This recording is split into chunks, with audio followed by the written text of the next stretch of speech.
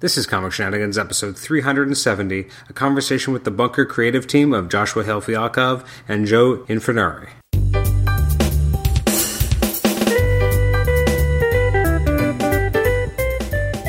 Welcome to the Comic Shenanigans podcast. This is episode 370. I'm your host, Adam Chapman, and this is our conversation with Joshua Hale-Fialkov and Joe Infurnari episode. They are the creative team on The Bunker. This is a great episode. I got a chance to talk with both gentlemen about their work on the book. Originally, it was self-published on the web, and then later picked up by Oni Press. It's a great episode, really enjoyable. They were a great group of two guys to chat with about their current book. I think you'll really dig it. If you haven't given The Bunker a chance yet, you really should. It's a great series. There are some spoilers in this episode, but even the spoilers withstanding, I think you'll still end up enjoying it. The book, you'll be more intrigued and you'll want to pick it up. But if you haven't picked it out yet, by all means, re-listen to this episode, and I think you'll be enticed. If you've already listened to The Bunker, I think you'll enjoy getting further insight into the creation of the book by the two creators. Anyways, without further ado, let's jump right in. First of all, though, you can email me at comicshenanigans@gmail.com. You can like the show on Facebook, rate and review us on iTunes, subscribe to us on iTunes, and listen to us on Stitcher. Thanks again, and let's just jump right into the episode with Josh and Joe. Joe, Josh, thank you for joining Comic Shenanigans today. How you guys doing? Good, thanks. Seconded, I agree. So we're here to talk today about The Bunker. Specifically, we have there's a new issue coming out 2 days before this podcast actually drops. So first, I guess, let's go back to the beginning. How did you guys start as a collaboration? We're both mutual friends with Dean Haspiel, and Dean and our friend Seth Kushner were trying to put together a sort of like heavy metal magazine style anthology. And I think a writer had dropped out, and they saw me walking across the room, and they were like, "That guy could probably do something, maybe." And they introduced me to Joe, and I saw Joe's work and was so flabbergasted at what he can do. Like, I've never in my life have I seen someone as brilliant and as talented as Joe. So no matter what the project was, I said yes. And we worked on that for a little while, and then it sort of stalled out, and we were just talking one day, because we'd become friends just from working together, just from trying to put a book together. Trying to work together, yeah. Yeah. And I had a thing that I've been kind of kicking around in my brain that I just sort of called him just to talk about. And, after we talked, he got really excited and had a ton of ideas, and we really hit it off on the idea. And at the end of it, I said, "So do you want to draw it?" And he said, "Yes." And we had an in at a very prestigious publisher, and we showed them the proposal, which was pretty well fleshed out. It was a pretty thick document. And that publisher essentially said, "Oh, this book is way too smart for the market. The market has no interest. Readers in this comic market have no interest in reading a book this smart." Oh, wow. And I think we were both horrifically offended at that concept. And so, sort of almost entirely out of spite, I would say, we decided, well, fuck them, we'll do it ourselves. So that's what led to us doing it as a digital comic. And it really, the most rewarding part of doing the book, especially at the very beginning, was after being told, no one gives a shit, to get to do it and have people very much give a shit, was such a, it did a couple of things for me, at least, which is that it showed me, number one, that nobody knows what the market wants, so all you can do is make stuff you care about and stuff that you like. Right, that's number one. And then number two, it showed that when you believe in something, you do it no matter what. When you know that something is the right thing, you always do the right thing. It's interesting because I would say that that perspective is held by some of your characters. Yeah, I think because it's I don't know what it is. It's a weird... I have this weird thing that, I think it's important... I think it's a lesson that's not often taught. I think it's an important thing that, when you look at the elections right now, the core of what's going on in the U.S. elections is a question between, am I selfish or am I generous? Am I selfish or do I care about the world around me? And the weird part is that there's so many people who openly admit they only give a shit about themselves and not about the world around them, you know? And that's something we talk about. It's something that I feel like, I mean, Joe can chime in. Like, I feel like it's actually in the book. Like, it's not subtext in the book. Like, it's text in the book. Absolutely. Yeah, I think the characters make the mistake of they've been given this kind of problem of the things that they do in their life being responsible. Is somebody shuffling cards? That was me. Sorry, I'm trying to fix my fence while I'm here. I'm very rarely at home, so I'm trying to fix my fence while I talk to you guys. Sorry, I'll try and be quieter. My car. But the characters really kind of like lose sight of each other in the quest to sort of not ruin the future. And I think also, like Josh was saying about the elections, it's as much about, you know, like doing the right thing for each other versus doing, you know, what you want to do, your selfish things. But it's also sort of about, like, let's like really address the root causes of these problems. Like, if you really want to solve the gun control issue and the amount of shootings, maybe make people in this country a little bit happier. Maybe improve the general life of people. You know, attack the root causes, which is usually like discontent, disillusionment, powerlessness, and the things that people feel that they, you know, in their life, that it's just a struggle without a potential for change.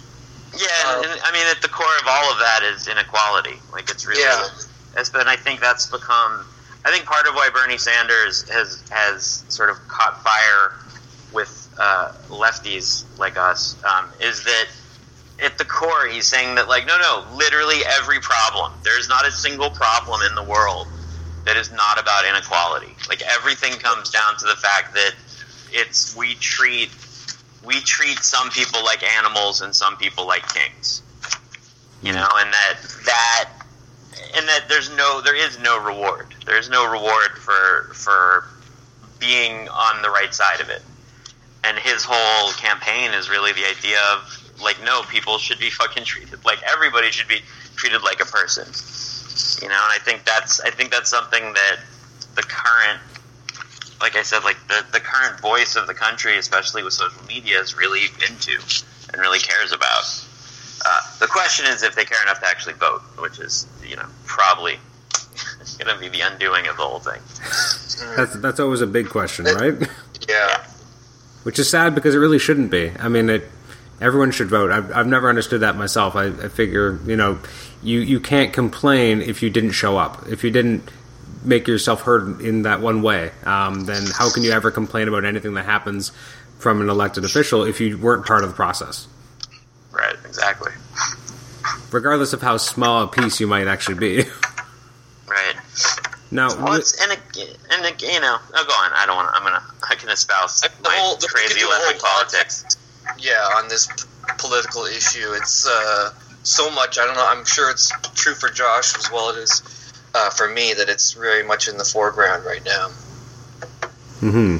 When you came up with the concept of the bunker and you started putting it all together and you did those initial 5 issues, when you wrote issue 1, did you know that you were going to have people coming back from the future? Like, was that always, because I was surprised by that when I was reading through it, that it was cool that they had, you know, these letters and everything, but then suddenly you had future people. Was that always part of your kind of initial concept?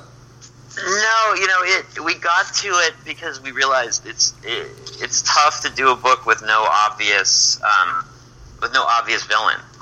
Like, and it really became about, like, the personification of evil in the book is so abstract. I think that we wanted to focus down and really find, like, what is the representation. And I've now come to realize, the more stuff I've written, I'm sort of obsessed with doppelgangers. I'm obsessed with the idea of sort of facing yourself, because at the end of the day, again, and this goes to what we were talking about a little, you know, right 10 seconds ago, is at the end of the day, everything you do is about being able to, like, for me, I think about the world as being able to face yourself. Every decision, everything, you know, like it's funny, like, whenever I hear about people cheating on their wives, especially when they have kids, like, look, you do what you want to do, you're a person, you can live the life you want to live, but the thought of having to face, like, I can't think of the pleasure that would outweigh the suffering of having to tell my wife and kid, or having my wife and kid hurt because of the thing that I did, you know. So everything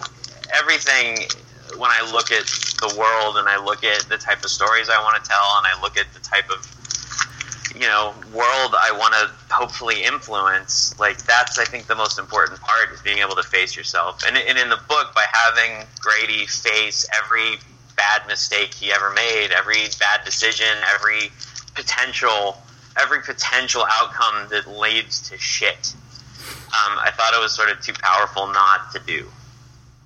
How did you decide to bring future Grady as well as, now I'm forgetting her name, the other future character? Natasha. Natasha, yes. It was, like I said, it was very much, like, again, because Grady, even though it's an ensemble book, Grady is very much the protagonist, and I thought, again, like, of everybody involved in the story, he's the one who has sort of the worst, he's the one who has the worst outcome. Like, even the characters who die don't actually have a worse outcome than him, So that was part of it, and then with Natasha, the idea, it really came from her character. It came from this idea that she, first of all, like, Joe, the way Joe draws her and the way Joe kind of brought, especially the future version of Natasha to life, made me really want to use that character more. Like, that's a lot of it. But then again, it's this character, as a character, she's the pragmatist. She's the one who's always saying, like, look, we do what we need to do. And so it's almost as a nod to the doofiness of time travel, right? That the idea of, like, we're going to fix the past by hoping for the best is just not a pragmatic response. The pragmatic response is, I'm going to go and I'm going to make sure everything's fucking fine, and then I can just disappear I think she says, one of the issues, in a puff of logic, right? And so I think a lot of it came from that. And the other thing that, even though I write the book, like, it very much is Joe and I talking about what the stories are and what we want to do and what we want to see. And so a lot of times we have conversations like the one we're having right now, where we talk about things that excite us and worry us, and from there we sort of extrapolate story out from there. I want to get into that. What is the collaboration between you guys? I mean, especially kind of originally self-publishing it as a webcomic, like, how much collaboration is there? Are you guys constantly talking about ideas? Are you doing kind of full script and then he's going off and illustrating? Like, how does that process look like for you guys? I think at the beginning we were closer at the beginning because I think over the course of the life cycle of a comic or monthly or story, there needs to be that kind of like hotbed of activity at the beginning to sort of like throw a lot of ideas and see what comes of it. And then I think as we've kind of gone along, I think Josh has kind of like charted the course from there. And generally I get the script and I love it. I pick up my jaw and I just think, oh my God, these poor characters. And then I basically will send out the layouts when I have them ready. And they're usually like a kind of conversion of the script into whatever it is that I do, and then that's when it starts to become. I mean, that's when it is a manuscript at that point. That's when we kind of have an idea what the issue is, and then from there it gets drawn, and then Josh and Robin Herrera over at Oni they weigh in, and we kind of like it's a combined effort by the end of the day. And now that we have Gonzalo coloring, That's been a most recent addition to the process. And it's nice. The thing Joe does that no one I've ever worked with has ever done before is he letters his layouts. Usually what you'll get is when you get layouts, they have balloons with numbers in them. So like, oh, this is the first line of dialogue, this is the second line of dialogue, and so on. But Joe actually letters the book so that when you're reading it, when you're looking at the layouts, rather, you're actually reading the layouts. At that point, it's already a comic, and it's. I think it does really like. I think the key thing is clarity, and perhaps my drawing isn't always the most clear, but the thing I strive for is so that there's no moments where people are like, "What is going on? Who is this person?" So doing it this way, it kind of helps Robin and Josh and anybody else, James, actually read it at an early stage. There's less guesswork as to whether or not the words jive with the images. It actually makes a lot of sense. It's a very compare. I mean, I'm really lucky right now in that every project I'm working on is with just artists who are more brilliant than me, with a better sense of storytelling than me, who all do incredible work. But the thing that really does set Joe apart is that the book itself, just making the book, it's the third nipple, right? It's the third nipple. No, it's that it's really easy. Like it's a pleasure because by the time it comes back to me, it's not my script or his art. It's a joined thing, and it's very much a conversation. And I think, for production reasons, that doesn't happen a lot. For schedule reasons, and then a lot of times, like, it's just, what's nice with Joe is I almost never. I mean, I can think of like literally one page of art that we had to fight it out for. The entire 18 issues that we've done. I guess I have to ask the question: who won that fight?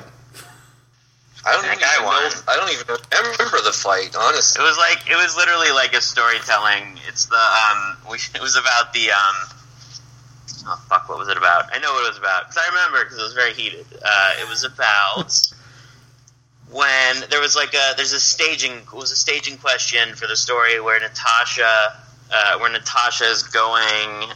Natasha is getting drugged and framed for murdering her uncle. And it was literally like Heidi? Heidi? Yeah, sorry. That's right. Yeah. And I wrote something unclear, and Joe drew what I wrote, and it was one of those. It was just one of those back and forth. But really, the actual process of making the book is crazy easy, and a lot of that comes to not just Joe being a genius, but also because Joe does that lettering, and it sounds funny because it's such a little thing, but just being able to read the book stops any problems from showing up. Which is from a process standpoint, is actually how I try to work. Like when I was pitching for Marvel and DC to try and get jobs, I would always it's about giving them everything, as little as they need to know for sure whether it's the thing they want each time, right? And having the ability to sort of have the process. By the time we read the layouts, if there's a huge story problem and I don't catch it, that's it. We already had the chance to fix it. And it's it's a super nice way to work. I want to go back to... I'll say this, enough, about I letter the layouts, but, I do think that in general, for me, the process is, I get the script, and then I think over the course of laying it out, I really kind of, reverse engineer it a little bit and kind of, see, what's kind of going on in its DNA, and invariably I feel a great deal of simpatico with the material, and I think that Josh's writing is really compelling, and I feel like I've had the advantage of working with really great stuff over the last 18 issues. I feel for me it's just as much I get the script and then I get sort of a light version of what the issue will ultimately be, and I'm excited about it. And then when I get the layouts done, in that process, then I really I feel I understand the script. And invariably, they're very, kind of deep is not really a very fancy word, but they really are profound in a lot of ways. There's a lot of interesting things going on. And that's the thing that kind of fuels what I do once I get the script. And that's what, powers whatever transformation it takes place once it gets on my desk. I want to go back for a second. So, Josh, you said you kind of had this concept for the story kind of rattling around in your brain. What was the kind of, I guess, the genesis of that? Where did this really come from? What was the inspiration for wanting to do this kind of story? A lot of it came from just having a family. I wound up in LA. I came out to LA to make a TV show that I had sold in college, and I left Boston on September 9th, 2001,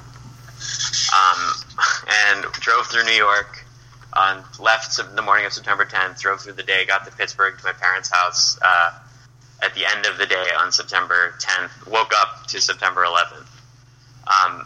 And this had sort of two repercussions. One was the we were there, my girlfriend at the time went to Stuyvesant which was the high school that after 9/11 was where people were staging things, right? So there's a very real possibility that had we just left Boston one day later, we would have been there, right? And then on top of that, the TV project I had completely fell apart. And I was sort of stranded. I was going to, I have a job in LA that suddenly disappeared. And all of that are these things that had literally nothing to do with me.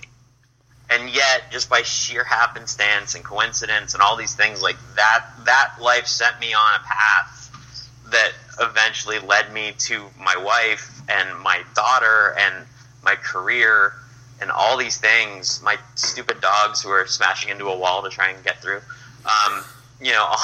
All of that came from this horrible thing that happened, right? Like this horrible, tough thing. Or even more specifically, my ex was horrendous. Like, she was just a terrible person.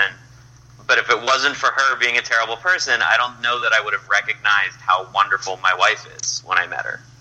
I think the things that we go through that are hard shape us in a way that nothing else does.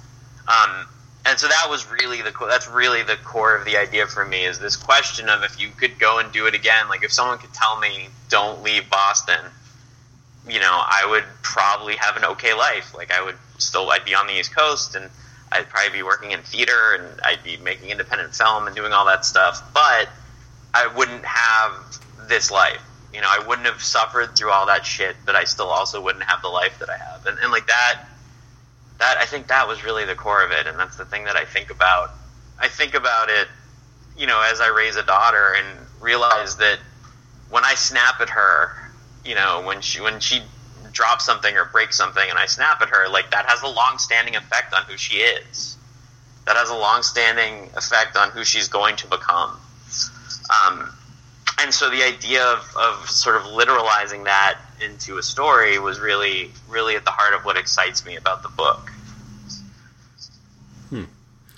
I want to ask, so when you guys did the original kind of storyline, how did you get picked up by Oni? What was that process like? That's a big jump. I'd actually already started working on The Life After with them. And I have the book that's actually, surprisingly, it's been so long, the book that's coming out later this year with Tony Fleece, that I co-wrote with Tony Fleece and that he's drawing, called Jeff Steinberg, Champion of Earth. So I'd already had those two projects sort of slowly eking along. I've known James Lucas Jones at Oni for like 15 years. Like I've known him just forever. We're very simpatico. We have very similar taste, and we look like brothers, which is weird as people walk up to each of us thinking we are the other. Also, occasionally Robert Kirkman. Everyone thinks because not all white bearded comic guys and are Jonathan Robert Kirkman. And Jonathan, no, I don't know. Like Jonathan Hickman's the grayer. He's got more I'm like talking about our mutual friend who's mistaken you. Oh yeah, Riley Brown thinks every time I've met him like a dozen times, and every time he starts talking to me as though I am Jonathan Hickman. So it really is. It's like great for my ego, and then suddenly not great for my ego. Like he's like, I gotta tell you, man, your books are like you're just a genius. Like you're doing the best comics and I'm like, really? Thank you. That's so nice. And then he's like, oh fuck, you're not Jonathan. Oh man, that was it. But no, so we'd known them, and then we never talked to, we literally talked to one publisher who told us it's too smart, and then out of vengeance we're like, fuck you, we're gonna do this. So we never actually talked to Oni. And so the day the book was published. Go ahead, Joe. I was just going to say, I think both you were kind of coming off your DC experience. Yeah. I had my own, kind of shenanigans with publishers, and we both met. I think it was at a New York Comic Con when things were happening on the DC end for Josh. We had lunch, and the thing that stuck out with me from Josh was he said in regards to publishers, why are they all terrible?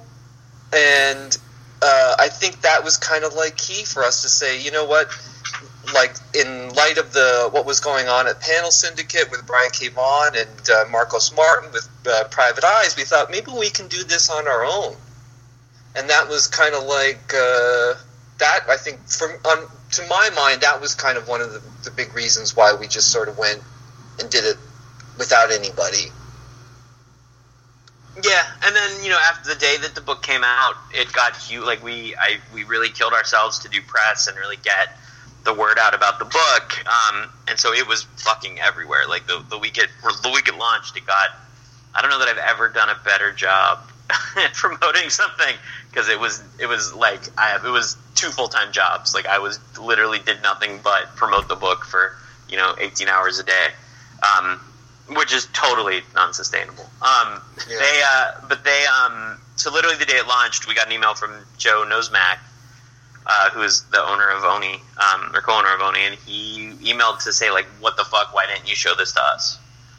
Well, it also said, too, that he had bought it for everybody on his staff, and said that this was the kind of comics that he wanted to publish.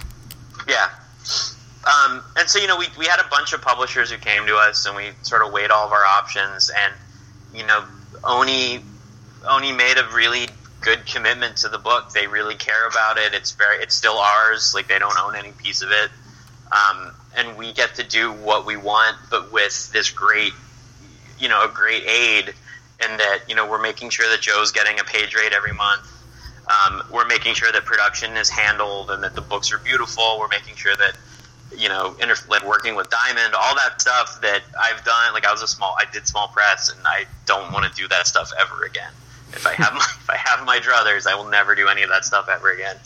And so, like, to have that opportunity and to have them, and, particularly having the owner of the company be that passionate was really sort of the deciding factor for me. Like, he was completely willing. He was willing to literally do anything, no matter how ridiculous, in order to do the book, because he liked it and he cared about it, and he knew that he felt like it was an important voice that had to be out in the market. Mm-hmm. To get into spoiler territory, you've killed off adult Grady, which at the end of the last issue, which was I thought was a big surprise, and especially as you speak about him as kind of being the antagonist. When did you realize you were going to kill him off, and why this relatively early? It's funny you say that. Well, part of it is we're coming to the end of this phase of the story. Like, we're at a point now that was always seen as sort of an end point, and an end game. And it became, as we were working on the book and as we were figuring out where we were, it became really clear that, like, oh no, I know, like, now we're working towards a very clear end. And that's actually, we haven't said anything to anybody, but this arc is actually going to be the last arc for a little while. We're going to take a break from the book. Oh. Because part of it is we're both just incredibly busy, right now, and we've been doing it. This is going to be like 3.5 years we've been working on it. And it's time, like, to take a breather. And so there's always been this sort of hard, it's an ending that's also a beginning, as they always say. And it sort of made sense for us. It made sense for us to do it here and do it now, and I think we've built up to it. And the reason that Grady 2 dies, the reason that future Grady dies, will become abundantly clear really soon. So stay tuned. I think like I have one more script to go before the end of this volume, and like I'm super proud of the work that Joe's doing, and I'm like, just the books are turning out so much cooler and so much better than I could have ever hoped. Well, I will say this. Yes, Grady 2 does die in issue 16, but I would almost I think the great little thing that Josh did with that issue was he revealed that Grady 2 wasn't that bad. All along, he was just trying to protect his friends in his own kind of like merciless, sort of brutal way. I mean, that scene with him and Amma in the bar is just kind of like, it's like, oh, now we get a little peek behind the curtain for Grady 2, and then, very shortly thereafter, he's gone. And then I think for our story, it's actually a very powerful moment because he, in his own way, has been sort of guiding the friends. As much as they've been trying to kind of chart their futures on their own and repair, their potential future, Grady 2 has been a big part of that. And I think it was a really great kind of like written moment to see, Grady 2 to change our view of him just before he dies. It was just incredible. And I want, again, like part of like thematically what the book is about is this idea that you can't fix people. Like we spend as much energy as humanly possible trying to not only make ourselves better, but to fix the people around us. At least I do. And the reality that you come to realize is that the only person you actually have control over is yourself.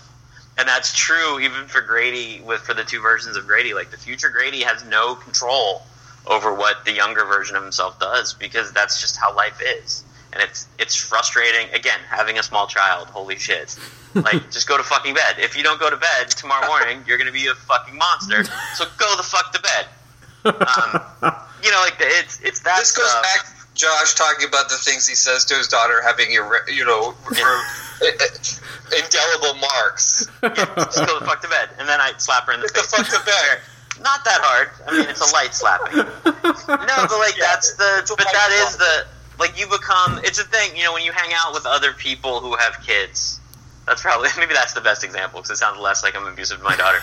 When you hang out with other people who have kids, we go to Disneyland all the time, right? And you go to Disneyland with all these people and their kids, and like these kids are fucking dickheads. Like they're all dickheads, and all you want to do is strangle them, and just tell them to just fucking act like a fucking human being. But the fact is, like, you can't make people act like human beings. You can only make yourself act like a human being. And the idea of decency and how important that is. And for Grady too, it's this thing of like he's had sort of limitless power, but the fact is like that power is incredibly limited, right? Just saying, as much as Barack Obama will give these lovely speeches about gun violence and how it needs to stop, he's the president and he can't make it stop. And like I think that's such a profound. I feel like that's such a profound thing that as much as nobody wants Donald Trump to be president, if Donald Trump is president, like that doesn't mean he's going to immediately be able to do all of the wackadoo shit that he wants to do, because that isn't how the world works. One would hope that there's enough people who stand up and make a difference. Which, by the way, totally said during Hitler's rise. Everyone was like, well, we're going to fucking stop this lunatic. That did not end well for my people, I'll tell you that. I want to ask a question about this is meant for both of you in your own way. Which character were you most surprised that you enjoyed either writing or illustrating? Joe, I'll go. I think it was Grady 2 was a real kick, because I think I liked to imagine just sort of like his acting and his kind of demeanor, and I think he had these. It also didn't hurt that he has these intense eyes that I always like to kind of focus on. In his own way, he's kind of like, I think part of Grady 2 in his own way is that he gets shit done, which is kind of like appealing. But he kind of runs roughshod over people as well. But I think for me, Grady 2 would be the one that I kind of key in, because I can really relish some of his evil. Yeah, I mean, I'm pretty much the same. Like, what I like about him is he went from being very careful to being like just a fucking mess, right? That like he went from like I have a plan to like God damn it, everything's fucking wrong. And I feel like number one, that's super relatable, because that is a thing that all of us go through. Like that's just part of life, is we make plans and they fall apart. So I think that's part of it. And then I love the like how few fucks he gives. Like he because that's the thing, is like he, at the end of the day, like he's literally moved mountains in order to get here and do what he needs to do, and like fuck you if you don't understand it, like fuck you if you're not going for it. And that he sort of understands the stupidity of everyone around him, because it's such a big part of being cognizant of the world, is you realize, like, look, people are going to make horrible decisions that you have to deal with, and that as much as we try to guide and help, like, it's always going to fall apart. Now, Josh, it's a very positive book. It's a laugh riot. Josh, do you think that Grady 2 has the same sort of wherewithal that Josh Fialkov does. I mean, I think you have a really good sense of, like, human nature, and I think that comes through in the scripts, but I'm not sure that Grady 2 has, or Old Grady, has that kind of, humanist approach. I mean, it would be interesting to see the sequence of events that we've covered in these issues told exclusive, like where Grady 2 would be the first person point of view, and maybe his frustrations with dealing with himself as a younger man and his friends and all of this. What do you think? I think the book. I mean, I think the book and the characters are about what happens to idealism. We march through life, and it's true of myself, certainly, but like we march through life with this idea of who we are and who we're going to be, and like you wake up, there will always be the day that you wake up and realize, like, oh fuck, what did I do? And again, like the idea, I think that's the part of the book, not just the character, but that's sort of the part of the whole book that I identify with. I mean, I actually, like, I love Daniel's conundrum sort of more than anything, and part of it is it's very easy to write because it's very easy to understand, but the idea that, like, you will do great things, but those great things will fuck everybody around, like everybody, not just around you, but everybody on Earth, and the idea of, like, you watch when people melt down on the internet. Think about that, where there's clearly no upshot, like there's no version of having an internet meltdown that ends with you better off. Like, it's just how it is. And yet people still do it, and it's people who know better. It's always people who know better, and yet they get to that point where, like, life is pushed too far. So I think all that stuff is the stuff I sort of most identify with in the book. And again, like, part of that comes from the fact that like I think there's an absolute truth to it. Before we kind of sign off, what can you tease for not just the upcoming issue, but I guess the upcoming issues before this volume ends? Shit gets crazy, which everyone says, but like we get to a point, like the characters don't know it yet, but we are at a point of no return. And the question becomes, what I like about the book and what I like about how we're wrapping things up is the reality is that this point of no return was earlier, right? That there's a point in an issue you've already read that is the point of no return. And so the last few issues are actually sort of exploring that and exploring what that means for our characters and what that means for, the planet Earth going forward. And, and again, I should add, because it does sound like it's a bummer, I don't think the book's a bummer. I think the book's actually, is actually really fun, and it's tough. It's certainly like a dense, thick book to read, but again, like that was always sort of the inception, is we wanted to do a book that the more you read it and the more time you spend with it, the more you learn to appreciate it, and the more, and the more you get from it. Final thoughts, Joe?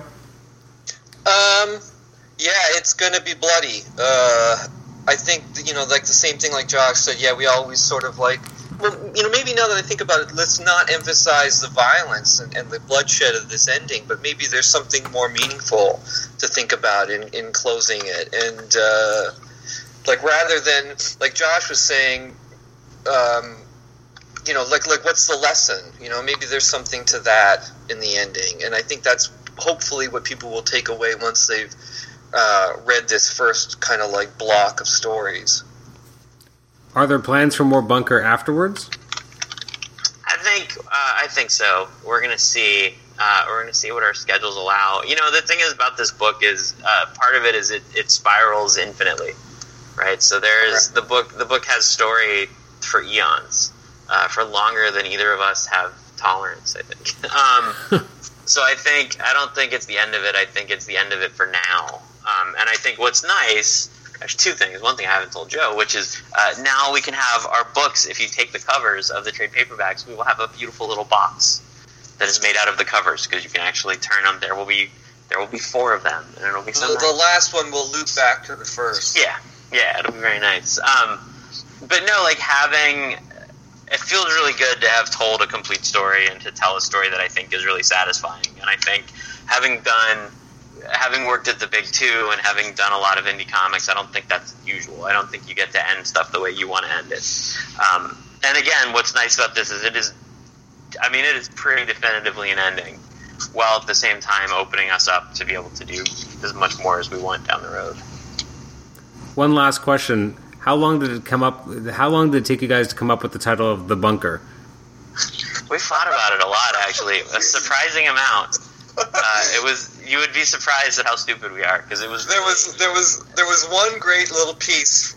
Bleeding Cool had interviewed Josh, and he had said that he mentioned a few of the projects that he kind of had in the works at that time, and the quote was, "I'm working on this thing called The Bunker with Joe Infernari, which I'm not crazy about." But and what he actually meant was he wasn't entirely clear about the title, The Bunker, and so there was while we were working on it and I was illustrating it, he was writing it. We were kind of like, I think there was a time when I was in Canada and I was on the phone with Josh. We were talking about what we were going to do for the website, and we were like, we got to nail down this title, and so.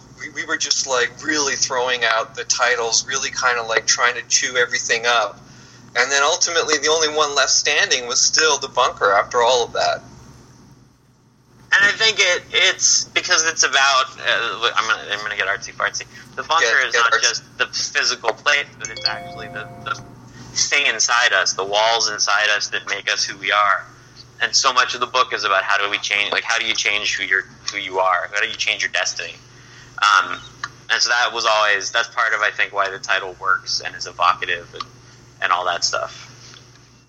Excellent. Well, thank you so much for joining us today, Josh and Joe, and we'll look forward to the new issue, which is, I believe, on stands May 4th. Thanks so much. Thanks so much. It's been a real pleasure. All right, take care, guys. All right, see you later, folks. See ya. Bye.